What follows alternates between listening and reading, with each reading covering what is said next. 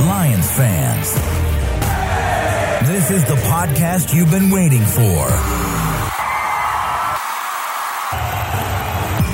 The show where the Kool-Aid runs blue, faces turn red, and rose-colored glasses never go out of style. This is the Detroit Lions Podcast. Your Detroit Lions and Reddit connection. And now, two guys who always podcast hands-free, Chris and the Riz. Hey, howdy ho, Lions fans. Welcome to the Detroit Lions Podcast, episode 463.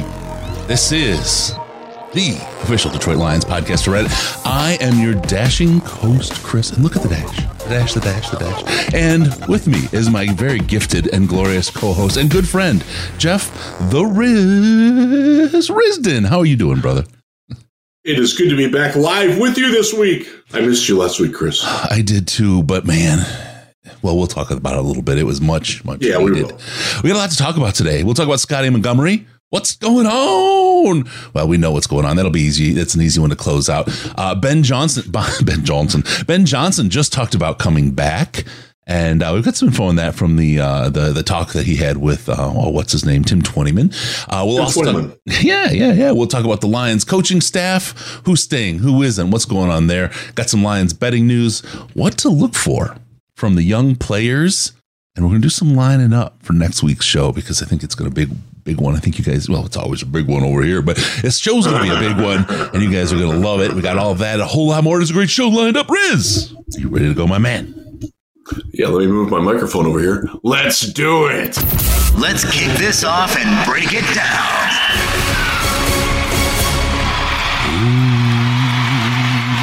That's better. All right. My microphone's right here now. It was way over there.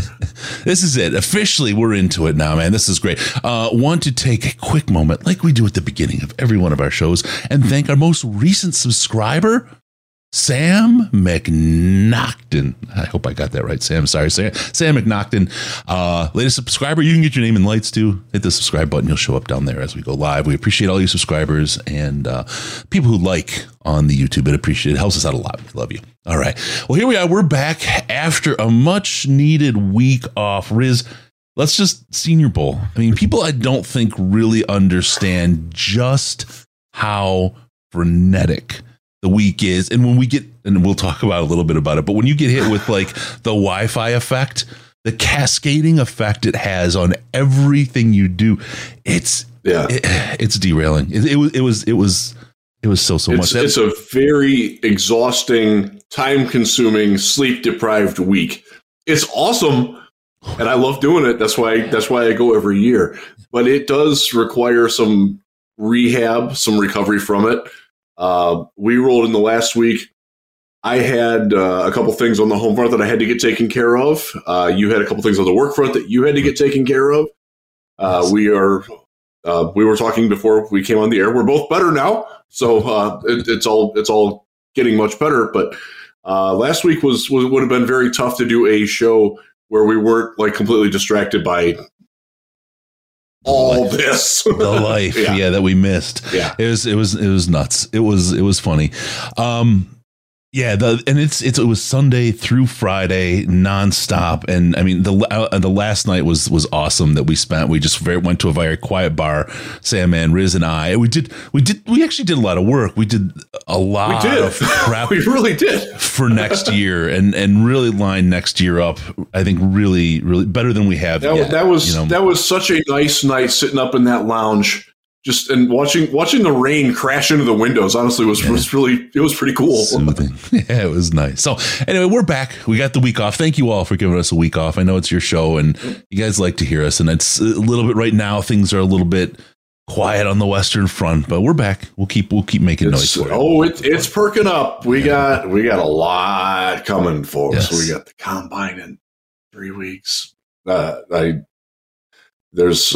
If you're not sick of me, you'll get sick of me next week because I'm on the radio all week. Don't give him. So for those of you in the Mitten State, turn on the Huge Show. Don't give him your good stuff, bro. It's all good. I actually get to talk some basketball next week. I'm kind of excited about that. So nice. All right, well, let's get into the Lions talk. Did you guys get to tan the other half of your faces at Senior Bowl? No, we didn't, and it was like Rembrandt lighting all the time with the red to the white. It really was. Yeah. But I had the sunglass mark on this side of my head for a very long time, up until probably Super Bowl Sunday. I still had like the mark, like you can see where I was wearing my sunglasses. I peeled like right here. Right here, and then on my neck right here, and I dove in. I still have the aloe handy just in case.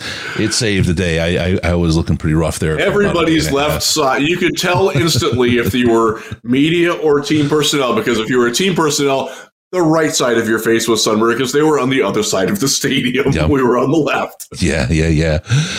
All right, let's see. Oh, thank you, Tim. He looked into the Slack chat, doing the Sam Martin package. Got to fire it up in the first. Y'all do great work. Thank you very much, Tim. Appreciate you. You'll enjoy it. I'm telling you. I even kind of took a week off from there this last week. I just had so much I had to do and catch up on. I did that. But let's get into the talk. Let's start off with Ben Johnson. We got to talk Lions. That's why we're here. Ben Johnson talks about coming back. He did it on Tim 20man today. And man, it was such a good interview. Ben is such a good dude. Ben's a very smart, savvy talker. Yep. And he said it. You heard it here. He didn't use these two words, but he said basically this. He's in his dream job, right? He came back because of the people. He came back and he took his name out of the hat. They said it again. They revamped it or reiterated it. He took his name out of the hat and decided not to be in the game to go anywhere else, to take himself away from the temptation of what they could throw at him and what they could offer, because he's been here. And he started here, if you remember, with Matt Patricia. And he said he is really excited at what's to come in Detroit. He has unfinished business here. And he's just really, really excited and loves what he does. It's definitely, as Brandon says, it's a must listen after here. Go over to the Lions YouTube, it's there, but it's worth it. I want to talk about a couple things he said and put some context on it, though. One of the things he talked about, he mentioned about people there putting the work in. And, the folks in the Slack have heard me say it, and it's been said a number of times there. We've talked about it. They talk a lot about who's doing the work and doing the work there. I would go back if you want to go man in the arena. The Tom Brady kind of series with the Patriots. I've revisiting it again, and I'm on, I think, episode 3, and they talk about how the guys give each other a hard time, but it's like, oh, wow, you're knocking off early, huh? And they just rib each other about putting in the work, right? And a lot of that mentality is really what's going on in Detroit here. And it's funny because I see how Matt Patricia, why he was doing the things he did. They talk about how Coach Belichick would needle players, right? That's exactly what Patricia was after, but he couldn't execute because that's not who he is. It's not who he is, Chris. And it's not who the players were. They weren't ready for that either, right? This is not just, and I'm not standing up for Matt Patricia, right? Because he has all kinds of failures, and I want to make that clear. But the players weren't ready for that kind of an environment either. Those players would not have done well in New England with Belichick because that's not who they were. That was not the culture. And they talk early in the series about how they built the culture, but he was here for that, and now he's here with Dan Campbell, and he talks about how he's been friends with Dan. And now he's in a position where he reports to him, and it's a different kind of role. It's different when you report to someone, especially if they're friend. You've really got to talk about and think about what those relationships and those boundaries are. But he talks about that, does a really, really good job. But he talks about putting in the work, and putting in the work is what matters. And you guys again in the Slack know I've talked about it. Who works? Who's working? If players are working. If coaches are working, it's about who's putting in the work and being accountable for doing the work you do and being prepared. And that's how this team wins, is through preparation and putting in the work to be ready. The situational pieces, it's just not coaching situational football. It's players understanding the situation they're in. I'll go back because, again, it's fresh in my mind. Teddy Bruschi talking about playing the Eagles in the Super Bowl. And when he looked at the end of the game and they were moving slow. They just weren't situationally aware to move fast enough to score. They were in a position where they could come back, and they didn't do it because they weren't aware. That whole thing, from players to coaches, put in the work. You understand your situations. You understand situational football. So to a person, you're there to do your job and can do your job and are ready to execute. And that's what you're going to see. I'll talk about some of the things that are going to happen with players this year that you're going to see. But right now, I want people to really focus on that. That's a really, really big piece. Vitas, yes, you heard right. Coaches execute the playbook. You know, Twentyman was kind of having a good time saying, I bet you wish the players were here with all the work you're doing on the playbook. And he says, we put the new coaches out in the field and we make them break the huddle, run the plays, do the stuff. Everybody goes through it. Again, they understand the playbook, the situations, and what's going on. And having that firsthand experience and understanding of, like, okay, this is the spacing that we have to have. This is the timing on the motion, or the communication that you have to have on defense for the switches, or, you know, the read that you're going to, like, if the coaches have to live that, you better believe that they're going to have a better way of understanding and how to communicate that to the players, and can go out there and demonstrate it. If it's a visual learning player, somebody that needs to see it done, there are people that learn that way. I'm not one of them, but there are people that learn that way. And that's for them to be able to go out and say, yes, this is what and I can show you exactly why you're doing what you're doing, because I've done it and I understand why. And I understand why you're not doing why you're doing X, and why we're telling you to do X. Yep. When we tell you to, like, that sure as hell wasn't happening under Patricia. Sure as hell wouldn't happen under Caldwell. Right. Like, that level of detail was nowhere to be found in Detroit for a very long time. Yeah, and I mean, Caldwell had situational football issues. We saw that with Campbell at the beginning of the season, how he's cleaned it up. I mean, this is top to bottom. One of the things they talked about through the 2004, 2005 Super Bowls, when that kind of team kind of did the dynasty, 3 out of 4 years, they talked about growing up together. And, you talk about the youth movement going on with the Lions right now. Jared Goff working, Ben talked about working with Goff this year and last year and how he's going to work again with this year, and expect a little more out of him, help develop him even more. They're growing up together, all of these guys. And you're seeing, I think it's a heck of an opportunity. I hate to make the Patriots comparison. And like I said, I'm just back to the man in the arena kind of thing. I just watched, it's fresh in my mind, but it's really interesting to see some of those real successful things that the Patriots did that aren't like the Patriots way. They're just winning ways, and see how those are translating and being kind of embraced in Detroit. So those things make sense. I also want to talk about something, it cuts across what you're seeing right now, but he talks about how he trusts Tanner and he trusts Hank and he trusts all the guys in there. But he spoke about Tanner very specifically because he was brought up. And he says, if I want to get a jump on the next day, and notice he's not saying next week, right? He's talking about the next day. I want to get a jump on the next day. I know I can put Tanner in there, and he's going to execute the way that I want him to. He's in my voice, in Coach Campbell's voice, and he's going to go out and give them what they wanted or what they would have delivered. And that's real trust. I mean, if you've led people, if you've been in a position as a leader, one of the hardest things to do is to actually delegate, especially if you're a new leader, because usually you were really, really good at your job and you got promoted because you're really, really good at your job. And now you have people that work for you who are probably not as good at your old job as you are. And it's hard to let that go, man. It's hard to build that trust, or to learn to try and trust, because that's been you. That's what you do. That's a difficult learning process for sure. Yeah, absolutely.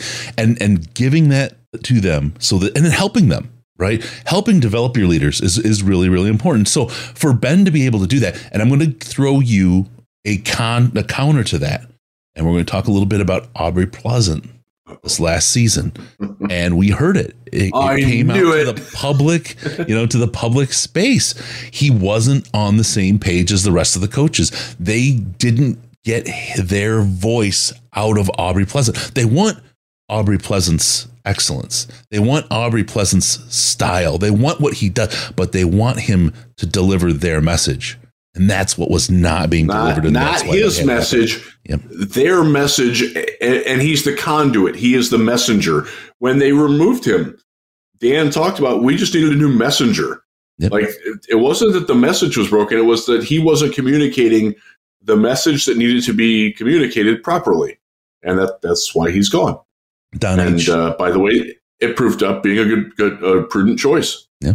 Don H. asks, is it even possible to disseminate his knowledge to the next level without having the next man up having the same level of acumen? Well, no. And that's why you kind of piecemeal parts of it. And your job is to get somebody who can do it. Here's the hard part as a leader, because this is really what your job is. And nobody wants to believe this. But as a leader, your job is to help grow your people so they can reach their potential, which is very, very possibly far past your own. And you have to be comfortable with that. That's what a good leader does.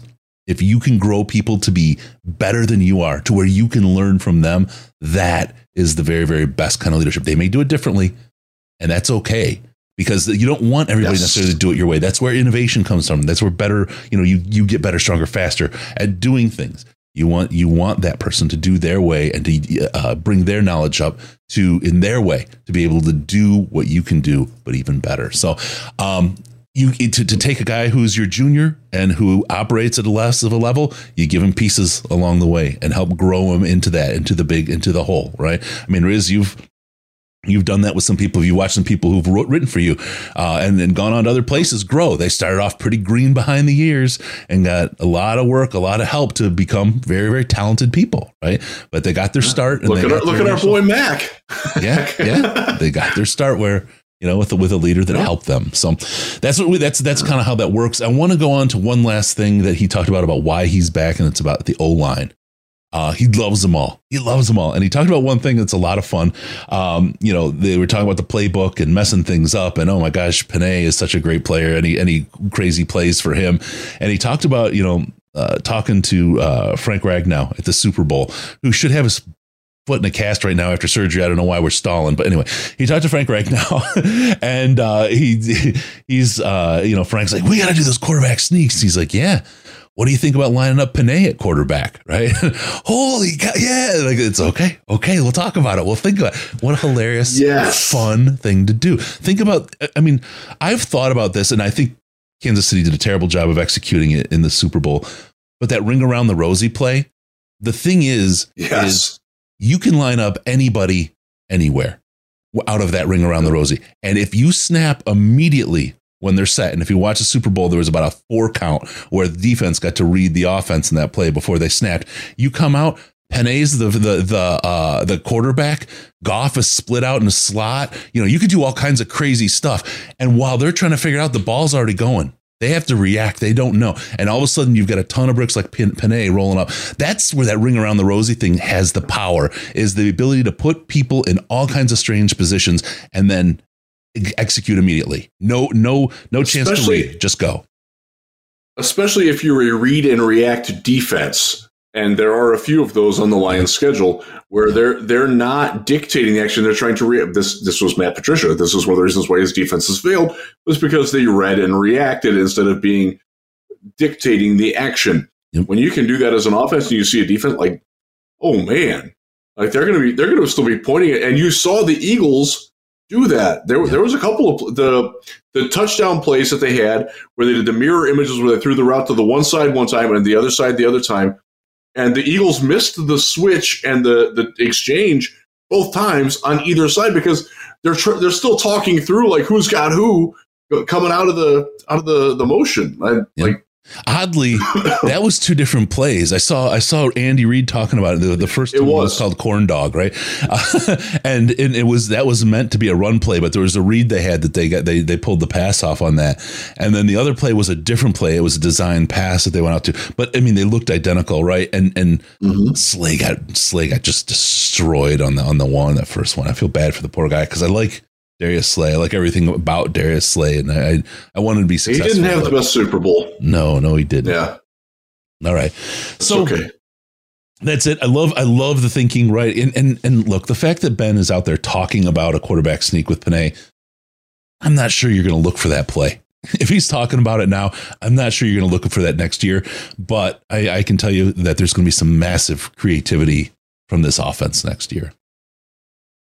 All right. So I'm for it. And I'm glad that he further elaborated on why he's back and why he was excited to be back. And you brought it up. The Patricia holdover guys, man, they've got unfinished business in Detroit. Mm-hmm. Like, why would you leave now when you've been through the depths of hell? Yeah. And you're coming out the other side. Like, you don't jump off before you get to those pearly gates, man. Like, you ride that until it dies. You're Ben Johnson. You've done this 1 year, and you've got the guys up front that he has to work with, all of them on contract this coming year, all of them, right? No fear there. You got Jared Goff, who grew, and he talked about how he grew in the offseason and had ownership of the offense, that they worked together to build it and leverage some things, and then had some expectations for him to grow.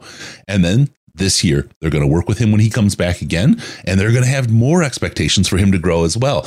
I expect more growth and great work out of Jared Goff this year, better than last year. That's what I expect to see. He's only 28 now. That's a young guy at quarterback. That's a guy who's just hitting his prime. People who I think people are underestimating Jared Goff and what he brings. Do we need a backup? Of course we need a backup. We are shamefully Goff is literally the only quarterback on the roster. Yeah, they don't even have one on a future reserve deal. But even last year, we effectively didn't have one, right? I mean, throughout the 2022 season, there was guys on the roster, but come on, Tim Boyle, Nate Sudfeld, but Nate. Yeah. And this is something that we talked about in Mobile with several people, and also I talked about it on the Huge Show today. The stakes have risen with the expectations, which we're going to talk about, where if Jared Goff goes out, you can't trot out Tim Boyle, Nate Sudfeld, David Blau, Jeff Driscoll. And sure, the team's better, but you can't lose those games. Let's say Goff goes out for 4 games. You've got to go 3-1 in those games. You have to expect that they're going to go 3-1 with him. Yep. You have to have the same expectation for the backup to come in and handle that business. Otherwise, you're not ready to compete at the next level. Yep. And that's where we need them to be. And I mean, if you're the San Francisco 49ers and your 3rd string and your 4th string and so on, and they told 2 friends, it was. I mean, that was just ludicrous. But yeah, your point's well taken though. Like you see it. Like I watched a Browns team in 2021 coming off of a year where they won their first playoff game since 1994. They won that game in Pittsburgh, their version of Green Bay, with their head coach quarantined in his basement with COVID. One of the greatest sporting moments that I've ever seen from my hometown. And I am not a Browns fan. I'm not. Yep. But I loved it. I loved seeing it. And then 2021 happens and Baker Mayfield gets hurt. But he's not hurt enough that you trust your backup, Case Keenum. Pretty good backup, by the way. Yeah. You don't trust him enough. So you ride it out with Baker. You effectively ruin his career. You basically paid Case Keenum $6.5 million for nothing. Like that, the Lions can't do that. They can't be in that situation. You can't be in a situation like Tennessee, where you've got Ryan Tannehill backed up by a rookie and Malik Willis who cannot play and who gets benched for a guy signed off the Lions practice squad and Josh Dobbs. And by the way, Josh Dobbs was a hell of a lot better than Malik Willis ever could be. You can't be that in Detroit. You cannot do that. It's negligence to even consider not upgrading your backup quarterback role. And I will hear no different. Knock, knock, knock, knock. Malik Truthers, are you out there? All right. So here we go. I left. I was just tweaking. Anyway, so there you go. That's all that. Let's talk about Dave Canales. People are like, what? What are you talking about? He is the new Tampa Bay Buccaneers offensive coordinator. Why do we care? What do we care about on that on the Detroit Lions podcast? Because employee of 4 days, Scotty Montgomery, was on an interview with Tampa Bay for a promotional position. Had never even considered the possibility of bringing somebody in, and in the same year they go interview for a promotion. Riz, I mean, we talked about this a couple different ways in the Slack. Holy cow. That was, I mean, you get a couple of things. Number one, bud, you're out. We hired you. Now you're automatically looking for a job. Get the heck out. Right. Boom. Or the other side of the story is, hey, yeah, I'd love to sign, but I got this other interview lined up. It's, for this position with this team. I'm signing with you guys with this position because, let's be honest, it's probably not it, but I want to get the experience while I can. You guys okay with it? I want to come in and, burn any bridges, because I'll tell you right now, this is, I mean, people talk about it, but I'm telling you, insider, Detroit is a destination. Detroit is a destination for the NFL and NFL players and coaches. Nobody wants to burn the bridge in Detroit. I'm just telling you straight up. So I think he came in with a pretty clean, this is pretty straight, from the beginning. I would hope so. And I have asked several people on both sides, and nobody has really known whether, I'll say this, knowing the people that I know in Detroit, if he takes the job and then springs it upon them, oh yeah, by the way, there's this interview thing that that's not what happened. Mm-hmm. I don't know that factually, so you can't quote me on that. But I will tell you, if he would have done that, I don't think he'd still be here. I think they would have strongly encouraged him to jump off the pirate ship and try to take the job that nobody wanted. That 11 people interviewed for that job, Chris. 11. Yeah. Nobody wanted it. Nobody want that. That's a dead end. That's a bad job right now. OC, after Tom Brady leaves, with their offense as old and decrepit as it is, with a lame duck head coach who could very well be fired by Halloween. No, ain't nobody taking that job that can get a better job somewhere else. And guess what? Scotty Montgomery has a better job.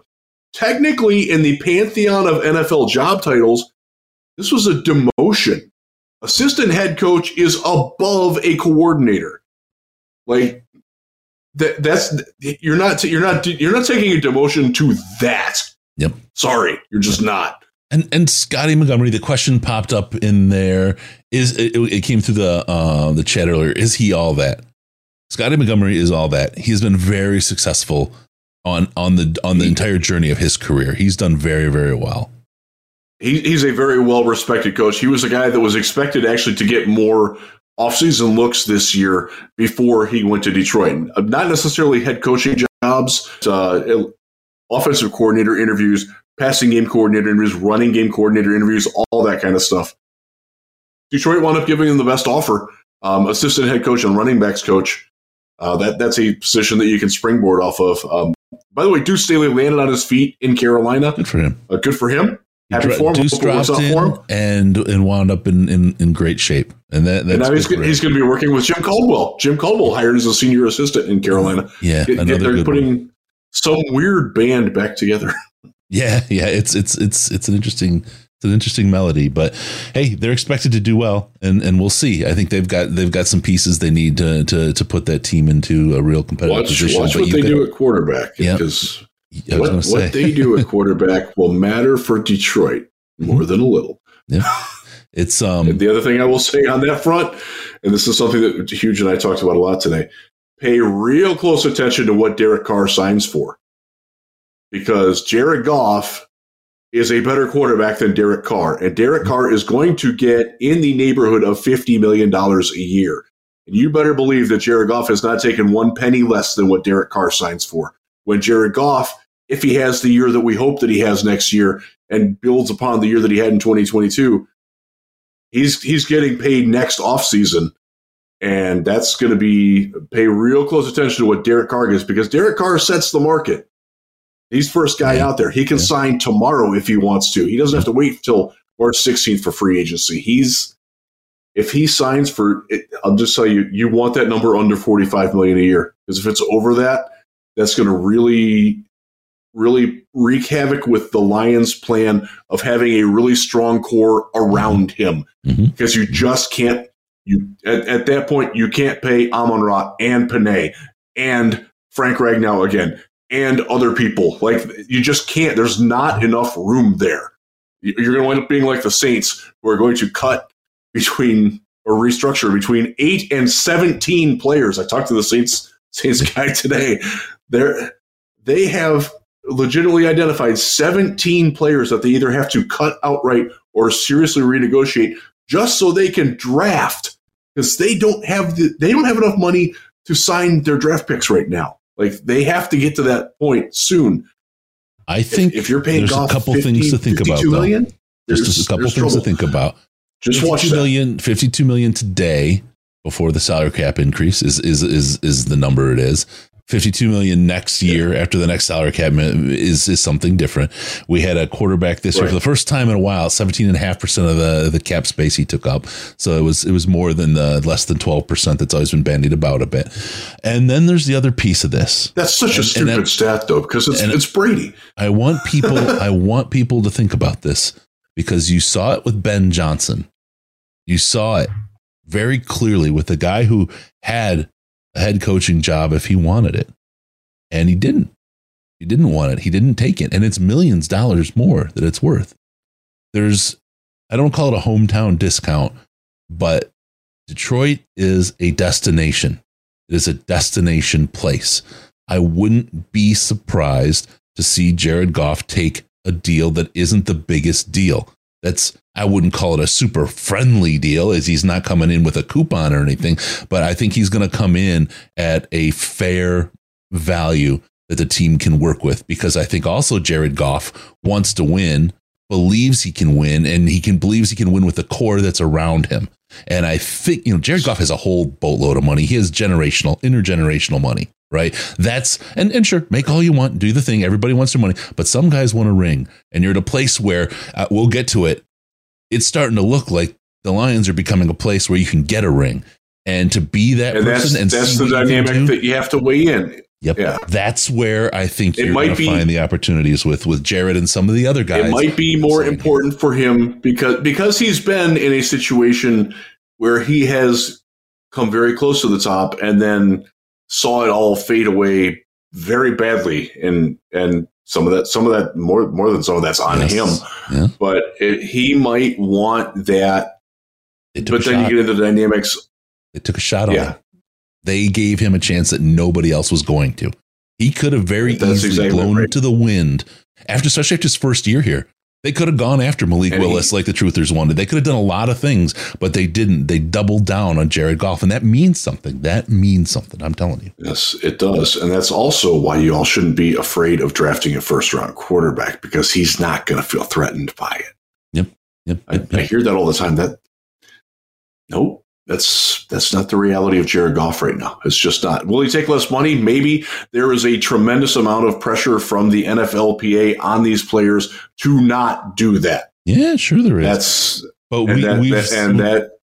NFLPA is not always looking out for the PA for the players. Oh, God, no, they're not. And that's the thing, and that's the thing. Not. Anytime you put some large organization between the people and anything else, that large organization starts working to the benefit of that organization, whether it's a corporation, a union, whatever else. 100%. They wind up, get big enough, and they take care of themselves first. And that's always so frustrating, because it's the people that pay them, those are the ones that do the work and put the work into the ones that deserve to get the. But there's a whole lot of. We're going to have that conversation next offseason. I hope we have to have that conversation next offseason, that Jared Goff continues the strong play that he finished 2022 with, and it leads to a division title and a home playoff game, and God willing, a home playoff win. Yeah. All those things are very much in grasp, but it does somewhat require Jared Goff to be the same Jared Goff that he was in 2022, if not better. Yeah. If he's not, then we're for conversation next time. But for right now, he's great, man. Yeah. The way he handled the way that season unfolded was a really strong testament to Jared Goff and what he represents for this team, and what he represents, and the faith that Brad had in him, and that Jared very implicitly understands that, and that's going to be difficult to fisher.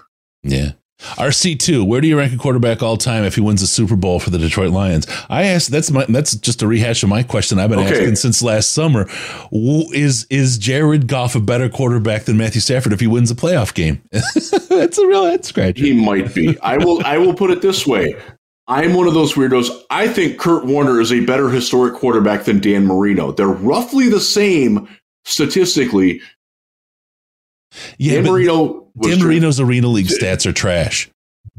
Yes. But Kurt Warner took the Rams back when they hadn't been in they were in the Super Bowl in 1979 with Vince Ferragamo. I remember that. I watched that game on black and white TV in my grandpa's basement. They hadn't been there since. And then he won one. You can't tell me that that's not better than what Dan Marino did, joining a team that was from the Super Bowl. He comes in as the golden child and proceeds to lose more playoff games than he wins, throws more interceptions than touchdowns in those playoff games. Sure, he's tremendous in the regular season, but I want a winner. Playoff winners? Yeah, give me Kurt Warner on that. And that would be the case with Jared Goff. Where does he go in that pantheon? He goes way the hell up. Yeah. Because he went there with the Rams. Again, they had fallen off. Mm-hmm. And he wound up being the situation that, and obviously he wasn't the catalyst to, yeah. Yeah. I mean, Cal before that, right? I mean, he's a guy that's gone to bad teams and put them close to the top. That was not a great program when he went there. And by the way, their coach was Sonny Dykes, the TCU coach. Just keep that in mind. There you go. Little fun tidbit there. Yeah. All right. So Scotty Montgomery, great hire. Good to have him on.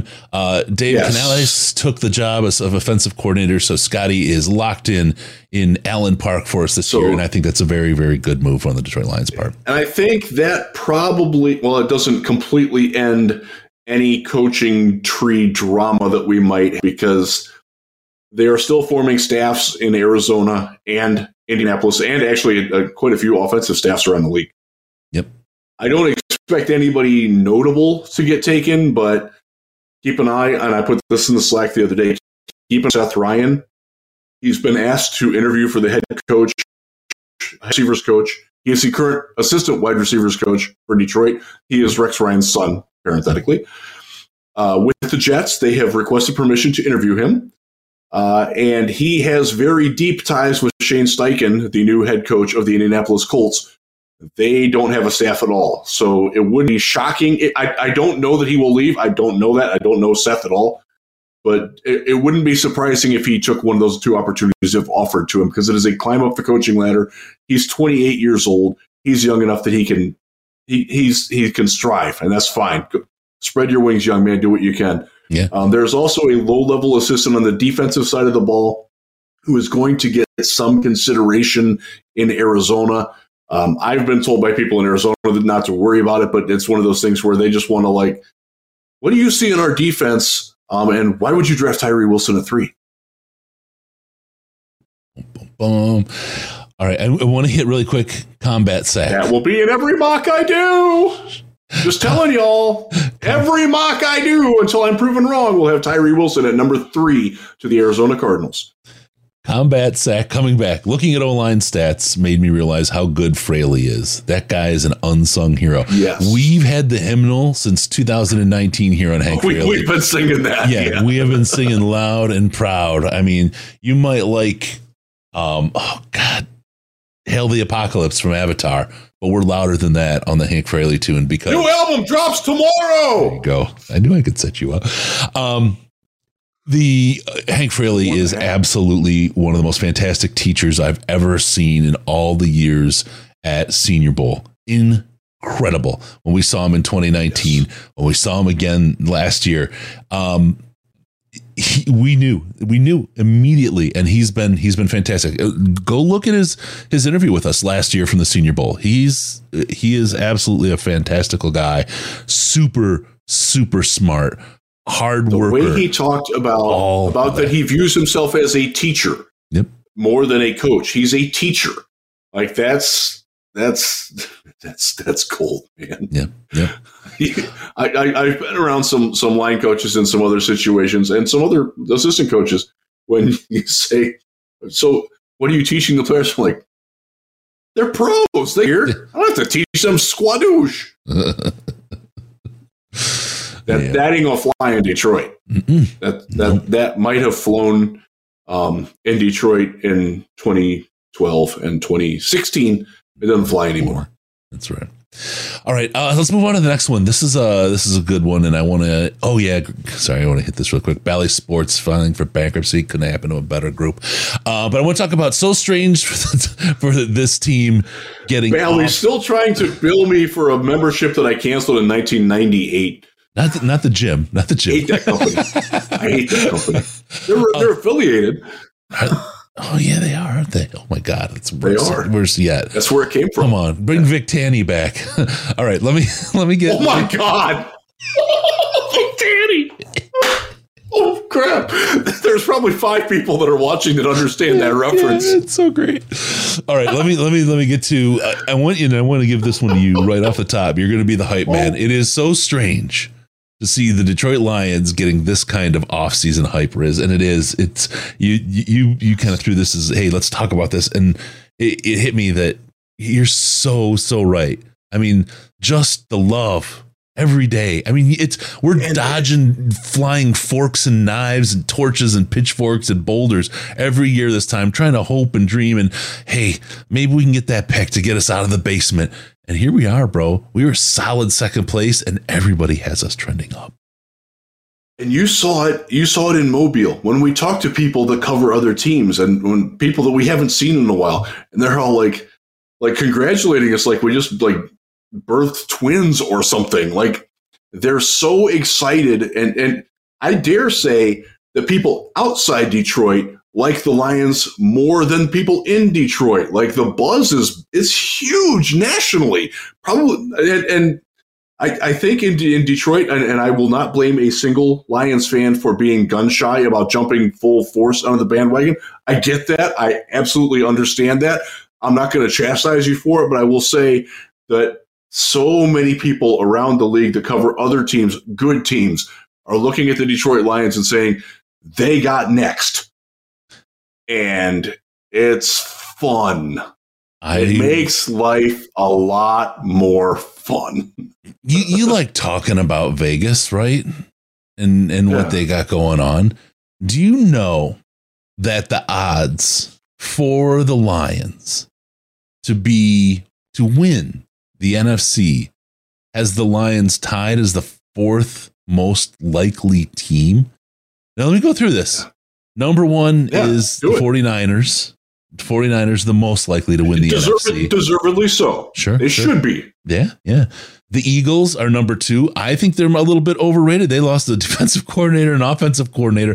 That's going to be hard to overcome both in a single year. They're also going to lose a crap ton of free agents, too. Yep. So it's going to be on Nick Sirianni to keep that window open because they're going to lose a ton this offseason. But they're still very good. They have, dare I say, the best offensive line in football, and they have a quarterback who's an emerging star. And when you've got that, you've got a lot less problems than a lot of other teams do. Yeah, but I have a feeling Nick Sirianni's tears aren't going to be for the national anthem next year. After the Eagles comes the Cowboys. That was wild. That was something. Cowboys are 3rd. Yeah, I know.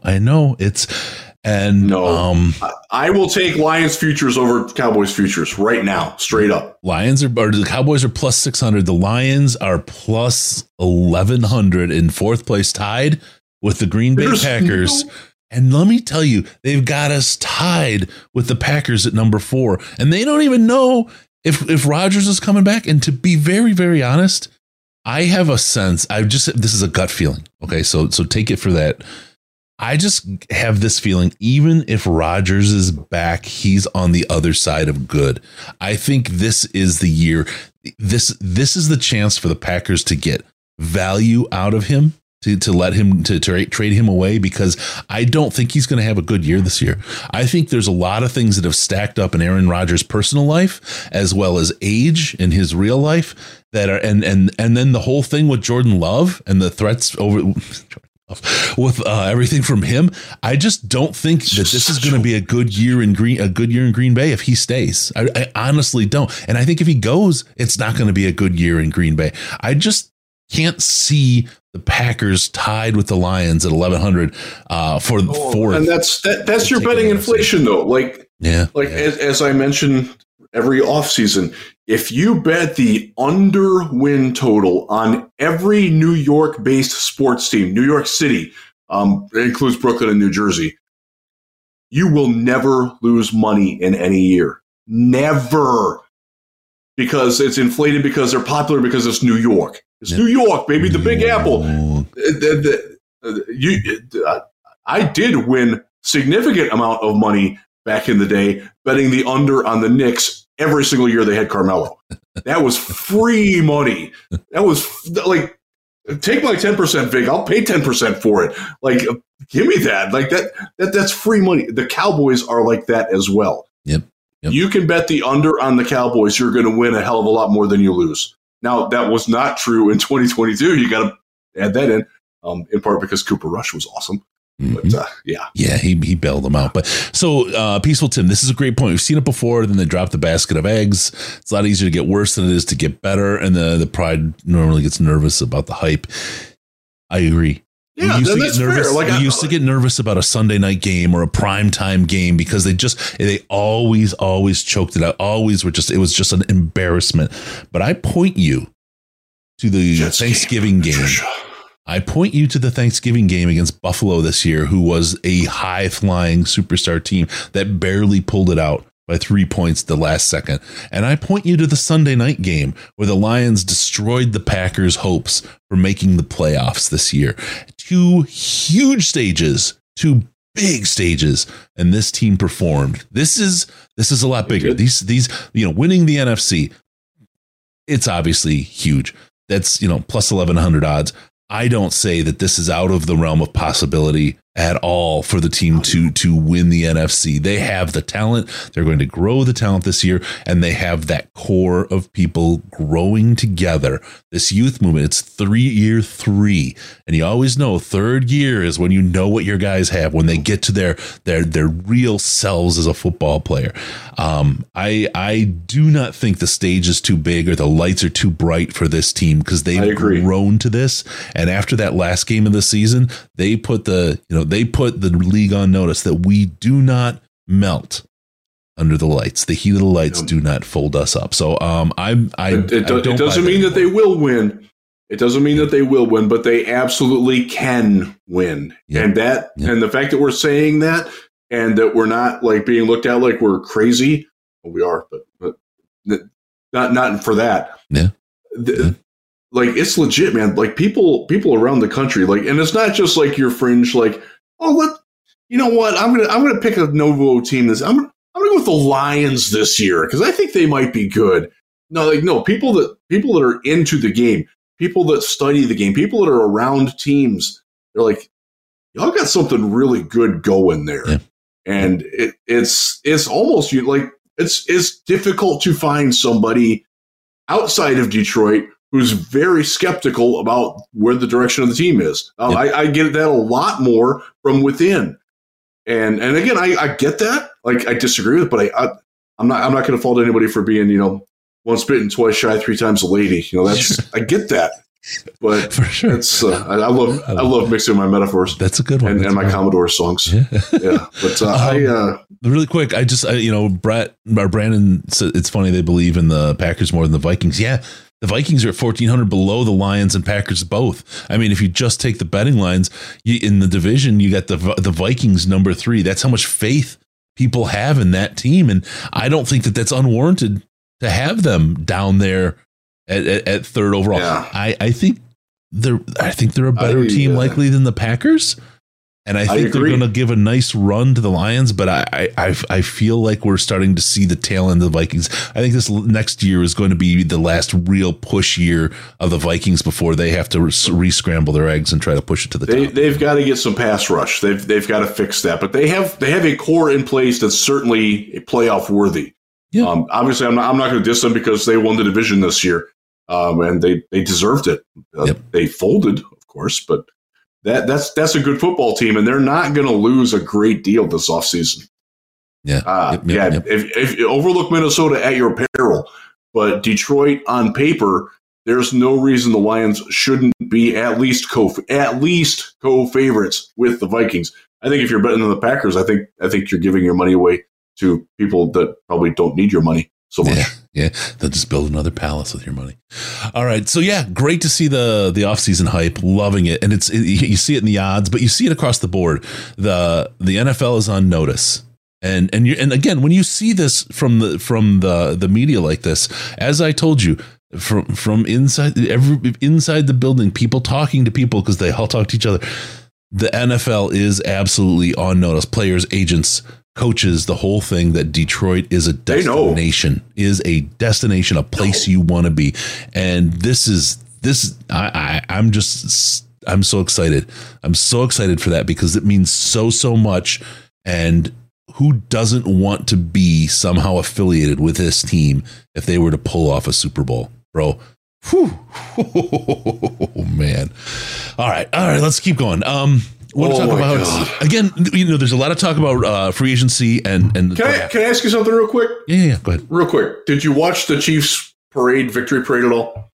I did not. I didn't either. I thought you might, but yeah. I want. And I didn't see that one, but I want to experience that so badly. Oh my God! I've seen a number of the parades. I did go to the Wings parade when the first time they won the cup, and it was an absolute, just like I said, that one was like post-coital, refractory period for about a couple of weeks, man. There was a lot of pain with Vladdy and that, but it was the getting that out of the system and getting that, it meant so much, and it was great. The parade, it was really, really special. So this is a big deal. I want to talk a little bit. We're talking, a lot of questions about free agency, which is coming up. A lot of questions about the draft. We just got through Senior Bowl, covered a lot of people, interviewed a lot of players, including Hendon Hooker, which, thank you, Senior Bowl Wi-Fi. That'll never have. That was part of our after action we worked on. We got that. We got plenty of options for next year to make sure that never happens again. I'm both heartbroken and angrier than hell about that. But this week was really the reset of the team, setting the table for 2023. And we wanted to make sure we got a lot of these things, the coaching changes, some of the things we're going to talk about still. We'll talk about Ben Johnson coming back. That was a real big one today. But we want to really set the table for what this team is, what to look for this season. And then now, starting next week, we're really, really going to start diving in on free agents. And free agency comes first. So watch that, because it's going to have a direct effect on how the draft plays out. We're going to have a couple Sunday shows that we're going to play as well. We're going to rotate through some of those, talk about a lot of the free agent prospects, then the draft prospects going on.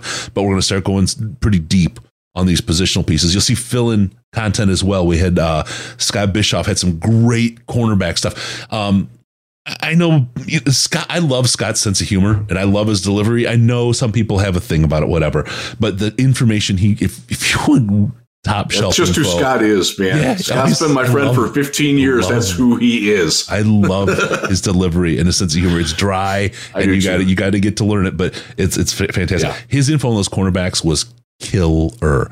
I tell you, it's a 2-part series. He talked about cornerbacks coming in the draft. Check it out. I will tell you, I've watched all those guys. I learned things from listening to Scott. I went back specifically on one of the players because I didn't see something that he saw, and I went looking for it, and by golly, I found it. So thank you, Scott. Yeah, making me better. He's a great guy. He's a great guy. He really is. And extremely knowledgeable. So he'll be in. We'll have a couple of those pieces as well. But we're going to start going pretty deep on this stuff for you guys. So get ready, because this is going to be a year where we go far and wide and deep. So we want to reset today, and that's what we're doing. Really quick, let's talk about Aaron Glenn. I don't think anyone else is interviewing Riz. I think that means he's back, right? He is back. Thank you. He's back. The man behind the mask. Sorry, I listened to some Alice Cooper today. No, that's okay. We'll talk a little bit about Aaron Glenn and what that means, him coming back. And I've talked about this. Year one with Jared Goff, everybody was out on Jared. And it was like, hold on. He had no talent around him. Let's get some talent around him. We got some talent around him. Wow, Jared Goff can play. He's surprised me. Everyone's surprised. Yeah, of course, he can play. He just needs talent around him. Now, that connection between Aaron Glenn and Dan Campbell. Take what Chris just said, put it right here. That connection between Dan Campbell and Aaron Glenn. Aaron Glenn was okay for the team. I'll wait a year. Just give me you get your talent you need to make Jared work, and then I'll wait a year and I'll make it work with my guys. And it took 6 games, and it worked. It started working. If you split the defense up between the last part of the year and the first part of the year, you see a complete difference in how that team is. There will be a lot of treasure spent on the defense this year. I 100% believe that. It's not all going to the defense. Don't think they won't. No, it is not. Don't think they won't spend an offense, but you are going to see some impact hits on defense this year. That's going to push this team here and here from the both sides of the ball. I will tell you that those of you who think that the first 4 picks are all going to defense, you're not going to like the draft if you're going to be upset by that. They are not just looking at the defense, and that's going to be a tough road to hoe for some folks. But you look at the teams that just were in the Super Bowl. They're teams that win by outscoring what their defense allows. The Lions can be that team with a couple more prudent offensive pieces. I think and Chris, I know you think this too, they know where those spots are and where they can spend on it specifically in free agency or the draft or both in one case. And you know what I'm talking about there. Defense, they're going to hit definitely early in the draft. They're going to hit it often in the draft, but not exclusively in the draft, and also not exclusively in free agency. Again, everybody who's like, they've got to just spend everything on defense. Nope. Not going to happen. Yeah. Sorry to burst your bubble on that. They're going to get a lot better. They're going to add players that are going to make you very excited. Very excited. I don't know who, but I trust where they're looking and what rocks they're kicking over right now. That I'm excited about it, man. I am too. And I want to, Peaceful Tim did a great job here with this. Aaron Glenn is needing more pieces. Yeah, I have yet to see him waste a player that was talented. And those words are true. Exactly how they're going to spend in that place. He knows how to use talent. He can turn up. Look at Malcolm Rodriguez, right? What a great 6th round guy starting, right? He didn't waste any ounce of that guy's talent, and that guy grew as the year went on. Was he perfect? No. Does he have weight places to grow? Absolutely. Did he absolutely get the job done? 100% he did. And that's what Aaron Glenn gets out of these guys, and that's what Dan Campbell sees in Aaron Glenn. Aaron Glenn is going to get pieces this year. I guarantee he's going to get very big, impactful pieces, and they're going to spend on the defense. But don't think they're going to do it exclusively, because there are places on the offense that they are going to put money and turn this team into. While they still can, because again, we talked about it earlier with the Goff situation, but irregardless of Goff, they've got to pay a lot of people next offseason. So now is the time where if you're going to get those guys in, the python swallowing the deer with the cap hit. Swallow that now. Yep. That deer makes for a big poop, though. All right, let's get on to the next one. You can ask the Saints about that. Ask the snake. he's the one that can't sit. All right, Jerry Jacobs was talking about improving his ball skills at the Super Bowl with Tim Twentyman, and we also kind of simultaneously got a question from the Slack about what do the young guys need to improve upon. And Riz, I'm going to start off with something.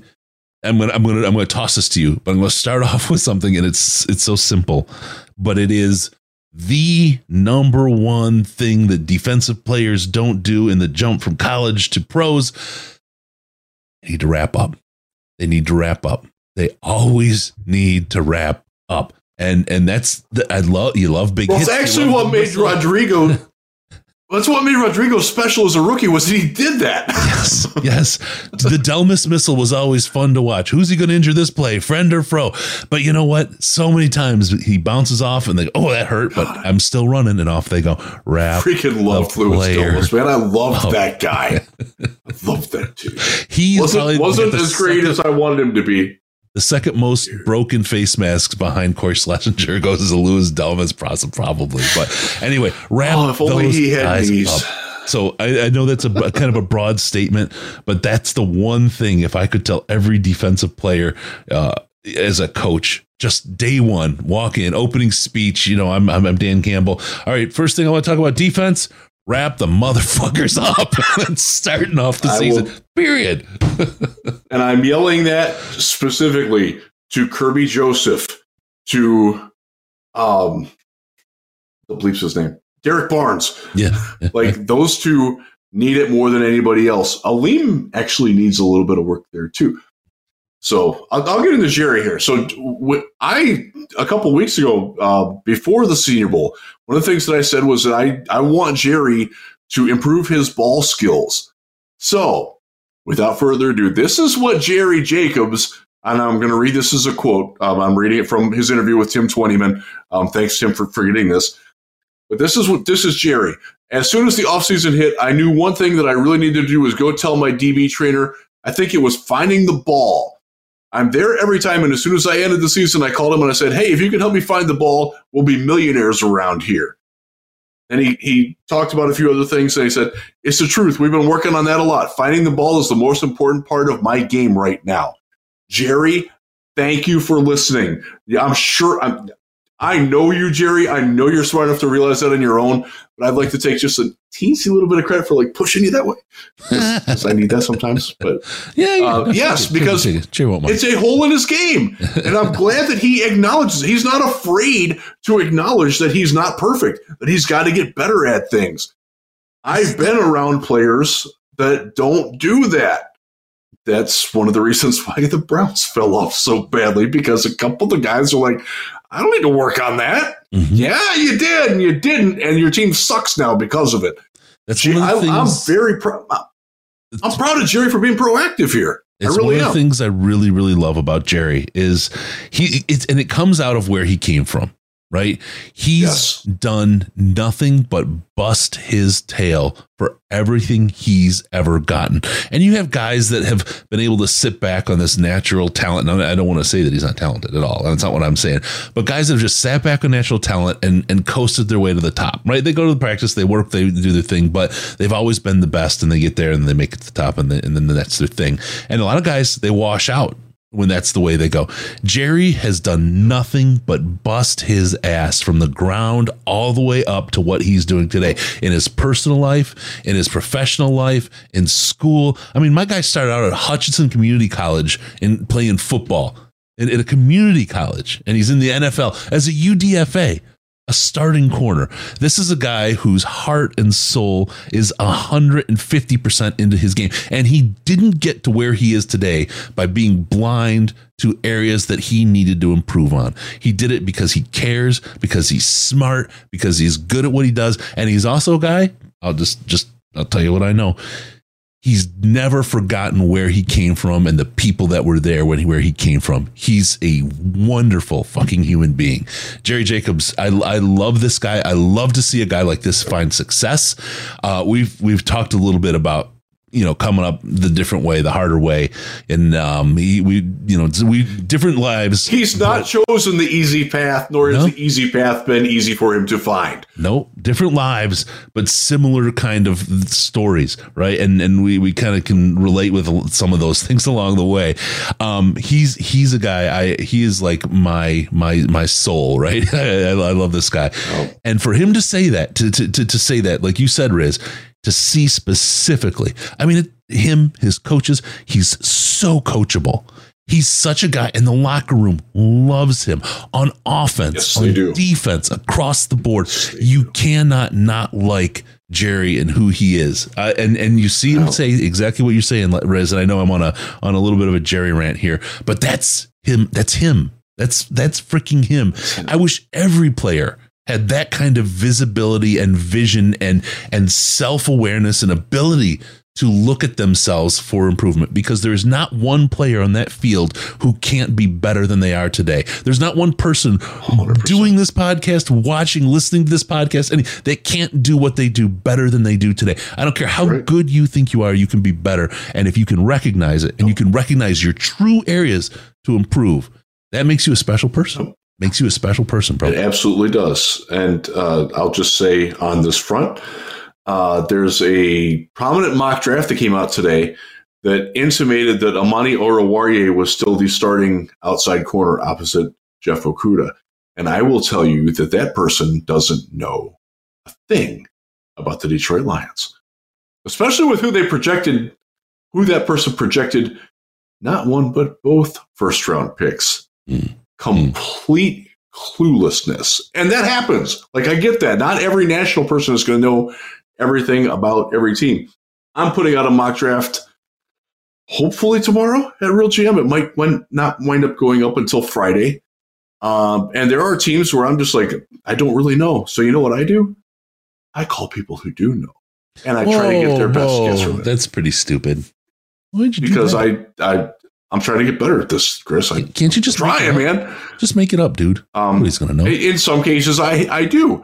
Like it's the pre-combine Senior Bowl. Actually, it's the post Super Bowl mock draft. We get the pre-combine mock drafts coming soon. Then you get the post-combine mock drafts. Then you get the post-free agency mock draft. Then you get the penultimate mock draft. Then you get the what I would do mock drafts, and then you get the final mock draft. That's my schedule for the next 3 months.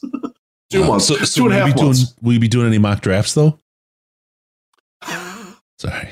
I will have a new mock off season for the Lions, those have been pretty popular. Should drop Sunday. I'm going to be in Detroit this weekend watching my daughter play volleyball at whatever they call Huntington Place downtown now. So I won't have a great deal of time, but I hope to have it finished before I get there, and it will roll on Sunday morning. So, by the way, if you're one of there are going to be, I think, 11,000 teenage girls playing volleyball in Detroit this weekend. If you're one of the parents for them, please come find me. I'll be the guy wearing earplugs. Don't focus the creeps. Don't focus the creeps. Don't tell them where to go. Come on. All right. Let's talk really quick. Some other things. God.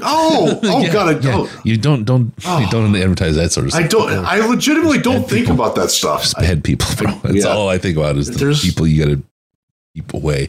All right. Let's talk about other things that the young guys can improve upon, Riz. What else do we have besides that?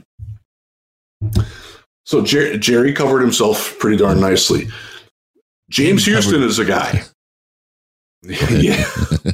You know where I was going. James Houston is a guy. James Houston needs to learn how to win after he loses. Because right now, if he wins off the snap, he's phenomenal. If he doesn't win, he's useless. That's not a shot at him. That's not an unusual status for a late round pass rusher.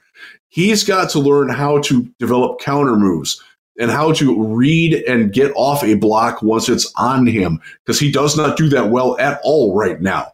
And the fact that he got, what do you get, 8 sacks this year as a rookie and limited playing time that he did tells you how incredible he is when he does win, because holy crap, that's incredible. But if he can figure those things out, then all the mock drafts that have Myles Murphy or any number of pass rushers in the first 2 rounds are going to look asinine, because they've already got their 2. When John Kaminsky comes back, they've got their 3. When one of the Okwara brothers shows up healthy, they've got their 4. Guess what? Position of least need on the entire team. And you heard this, Chris. Andy Sandman, you heard this in Mobile. The Lions know that too. Mm-hmm. Guaranteed they know that too. Yep. Guaranteed. Doesn't mean they won't add somebody of some consequence later, but if you're thinking they're taking one at 6 or 18 or 49 or even whatever I think it's 56 is the Vikings pick, or spending over more money than they're paying Charles Harris to go away or Romeo Okwara, one of them won't be back. They have to. One of them has to go. You're wrong. Sorry, you're wrong. They're not doing it. Yeah. I think I just saw it flash by. Somebody asked if Jared Davis is coming back. He's a New York Giant. He won't be back. Don Burr says he had to pick up his phone charger that he left behind. I'll tell you one other thing I want to see an improvement on, and this is something I think it was a little bit sloppy. We got lucky.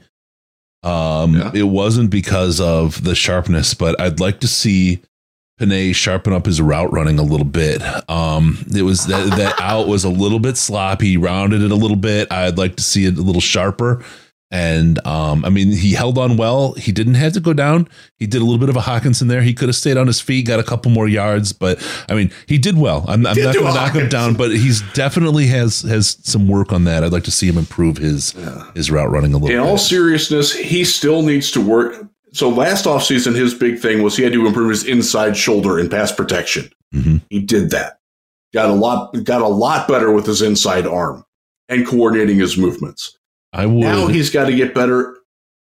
He's got to get better at penalties. He still commits too many penalties. Pre-snap penalties. He had 6 this year. That's 4 more than any other Lions offensive lineman. Like that. That's the difference between being like all pro and Pro Bowl for him, because he's got that potential with the blocking. He's got to clean up those little mistakes, and that's attention to detail. And again, he's still so freaking young. Like he's going to get better at it. I'm not worried about Penei, but for a couple other guys, I'll tell you really quick about him. Something that no one either knows or hasn't talked about. He was fighting a high ankle for a lot of the season. Go back and watch, and you can see it. Mm-hmm. He quietly fought a high ankle issue with for a lot of the season last year, and did it as well as Patrick Mahomes did in the Super Bowl. Yeah, without all the, the grimacing may have been just his mean face, right, for mugging for some of the other people, but that was when he made that sweet ass first down catch. He was still dealing with it then. So good on him. You got to learn to play through those things and not have experimental surgery on those things. Him and Frank, what they played through, and even Decker the year before, what they played through, man. When you call it the trenches, I don't think many people know just how violent that is. Like hands to the face, the blows to the throat that happen all the frigging time. Frank Ragnall's throat gets broken. His throat got broken last year. Still crazy to me. I mean, yeah. You got a broken throat. Yeah. The violence that happens in those in the trenches there in lines is incredible, and to see both Penei and Frank played through things that would have sat down other linemen on other teams. I'm just telling you, these guys are absolute animals. What they will play through and how well they'll play through it. We are blessed with the guys we have on our offensive line, and much like people kind of just took kicking as automatic from Eddie Murray to Jason Hanson to Nate Freeze. Whoops, wrong one. No, that. Nate Freeze. That's the one, right? That's the one. Nate Freeze. That's what I was looking for. Sorry. Oh my God, what happened? Kicking? What? It was what? 15 years, 20 years that we never had to worry about kicking, and all of a sudden Nate Freeze showed up and people like freaked out all of a sudden. That's what's going to happen when these guys do move on. I don't know that I have seen a team with, or will see a Lions team with, players this dedicated, this tough, and this good. That combination is incredible. We have a hell of an offensive line in there, and then with Hank, the dedication that group has amongst the coaches and players is absolutely unmatched. Oh, and Akers too. Yeah, thank you. Gave me a couple of acres. The Ryan Santoso era. Who can forget? He was Rosas. I liked Ryan Santoso. Yeah. That guy could do it. He was massive. Yeah, he was a big dude. He was. Yeah. A couple other young guys that have areas to improve. Kirby Joseph, learn to not leave your feet when you're making a tackle, please. Mm-hmm. That is so. You're going to see Illinois has defensive backs, plural, in this draft who are going to interest the Lions. They all do it like they're taught to do it, and it's weird because it's not. And it worked for him in college. I would say if there's one thing about Devon Witherspoon, he will launch from too far away at times to make his tackle. That's a very valid criticism if you're concerned about him being the pick at 6. If you're concerned about Sidney Brown being the pick at whatever the Vikings pick is, 56, that's a valid concern. He doesn't wrap. Kirby Joseph doesn't wrap very well, and also will launch from too far away. He's no Those M&M. are things that he's got to work on. Yeah. No. Still a great player, but room for improvement. There's things you can find. Yeah. Yep. So the other guy I will say that can get better is DeAndre Swift. Learn to play when you're not 100%. You started to do it a little bit at the end of the season. Now your coaching nemesis is gone. Carry that crap on, baby, and you're going to be in Detroit for another contract. Yeah. Otherwise, you're not. Don't forget to hit the like button. All you folks that hit the like, we appreciate that. And while you're down there, hit the subscribe button. You're here having a good time. It's all free. Down there. This YouTube app is asking me, hit the ad. I'm not hitting the ad button. I'm letting you guys, we're just hanging out here, right? Hit the like button. Just help us out. Hit the subscribe button. Help us out. And I don't have to hit the ad button. It's a symbiotic relationship between us all. This is your show. You don't want me to hit that. So we can rock and we can roll that way. I want to talk a little bit. So we talked about, what can be approved on. I want to talk a little bit again about next week. We're talking about the huge push on free agency, a little bit about some draft chat, and Riz, I just want to go to my two. This is a love affair. It's two. I've walked out of the Senior Bowl with a love affair with 2 players, one of which we actually got to interview, which was I'm stoked about. But 2 guys, and neither one of them is a wide receiver. That's very strange for you. It's out of character for you. I didn't walk away madly in love with any of the wide receivers, but of course, Daiyan Henley. Oh my God. Great kid.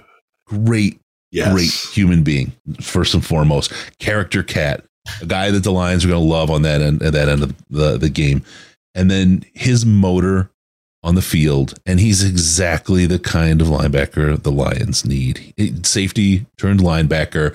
He's exactly what everybody wanted Miles Killebrew to be. Yeah. He's what Pittsburgh hopes Devin Bush will be once again in the future. He ain't gonna be that guy. Xylophones get jealous at his abs. I mean, he is a guy, and I'm telling you, the weigh-in's different now. It's not as good as it was historically for the Senior Bowl, and I think we miss a lot. I don't get to watch dudes walk in their underwear. We miss a lot not having that. I mean that not just beyond all the other stuff, but we miss a lot because you can tell a lot about a guy depending on his position and how he comes in, how athletic his body is, how much time he spends with the weights. You can tell a lot about guys that do or don't spend the time. The one that I will never, ever live down, and I'll never forget because I loved my descriptions and my different things that I had my codes for the guys, but Hunter Renfrow looks like a punter. I mean, that's what I said, right? And the guy he was like balding. He was like, he just didn't. I'm like, this guy, no way. He can run around like a crazy man. That one blew me away. But so Henley, absolutely. And then, Darnell Wright. Oh my God, bro.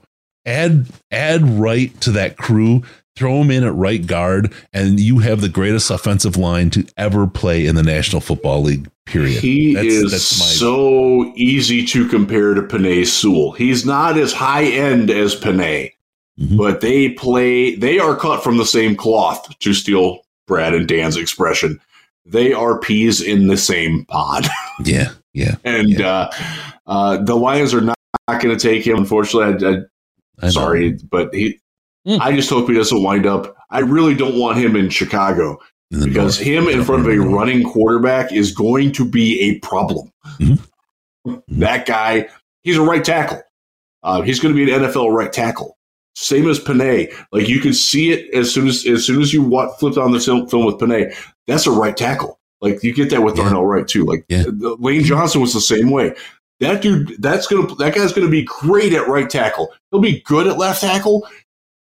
Put him on the right side, and it's exactly what you want. And the theory behind that is most teams run right-handed, so you want your better run blocking tackle on the right side. Yeah. Can you imagine Penei Sewell taking a snap and running behind to the right behind Ragnow, Skips, and Panay, Panay taking the snap, and you got Ragnow, Skipper, and Wright across the right side behind. You would he could pick up like from a 1st and 10, he could get 10 yards. It'd be incredible. I mean, that kind of line would be incredible. Incredible. So I've got a couple guys that I'm really, really, really big on. Can we nickname this O-line? It sounds like fun. Let's see what we can do. We'll think about that. Maybe we'll do, you know what, for next show, I want you guys to think it up. Think about it. Have a think on it for this week. And we'll do a part where we ask you to come in the chat with your That's a good idea, because I'm terrible at these things. I'm terrible at that. So do what you can. Help me out here. I'll give you due credit whenever I quote you on it. I'm not good at that kind of stuff. We'll give you credit. I'm weirdly creative, but oddly uncreative at the same time, if that makes any sense at all. Oh, I know you, so it makes perfect sense, Riz. It does, absolutely. All right, so that's that. Don't forget about seatbeltgang.com. Jerry Jacobs and the Seatbelt Gang. He's got all kinds of great merch there. A portion of that goes to help charities in Detroit, and you can do your part, and you can look cool doing it. Also, don't forget about us on Patreon. Patreon.com/Detroit Lions Podcast. Patreon.com/Detroit Lions Podcast. If you join for at least $5 a month, you'll get access to the Slack. You'll get an email shortly after you join. It'll be to your email address that you sign up with Patreon. It'll be an invite to get into the Slack. The Slack, there's 40 channels at least, different channels of people. There's hundreds of people in there. We talked about the intelligence relative of cows this week. There is about 400 people in there, I believe, right now. And it's a group of people that feels like 10 of your closest friends.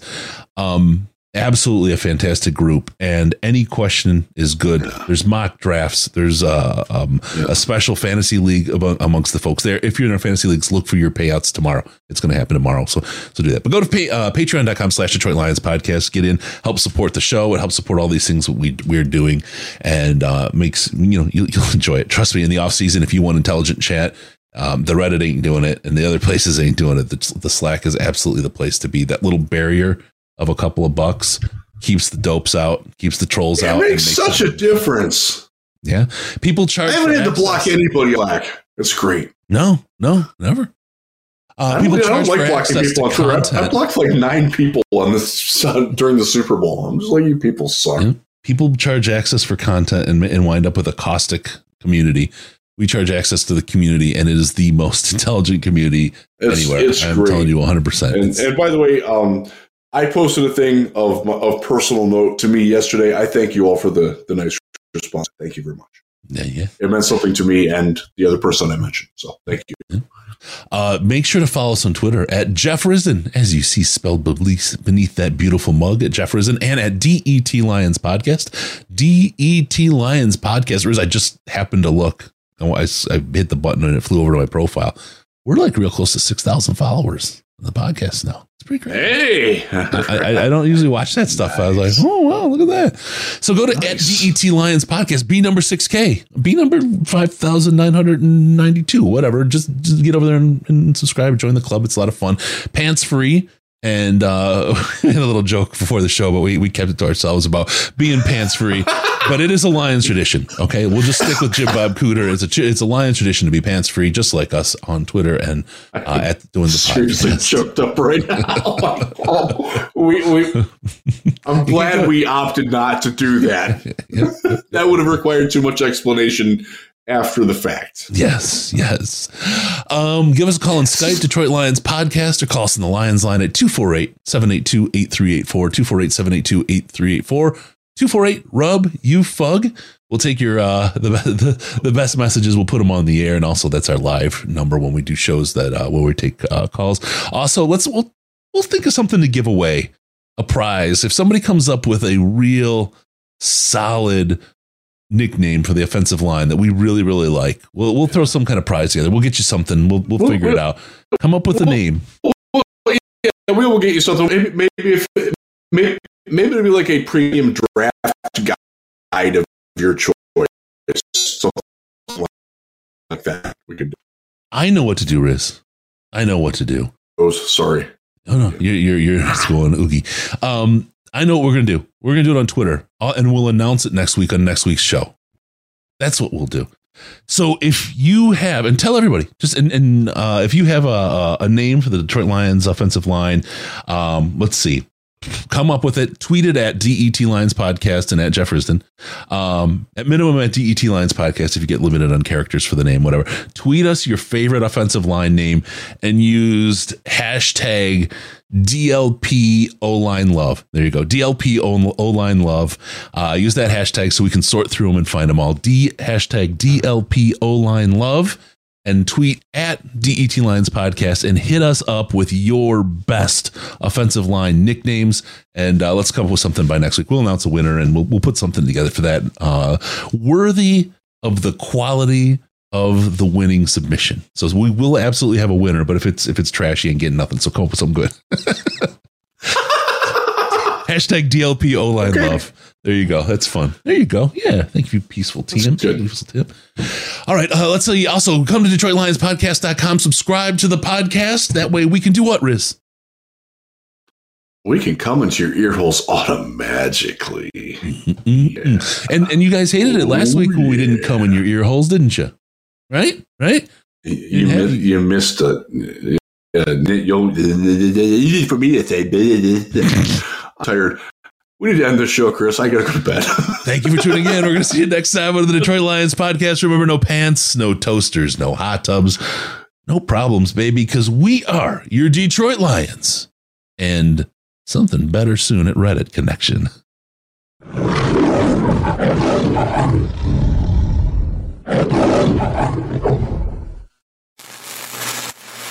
Final seconds winding down, and look at that. How big is that? Chris and Case out of time. Pack the bag, start the plane. This show is over. You've had enough of that shit.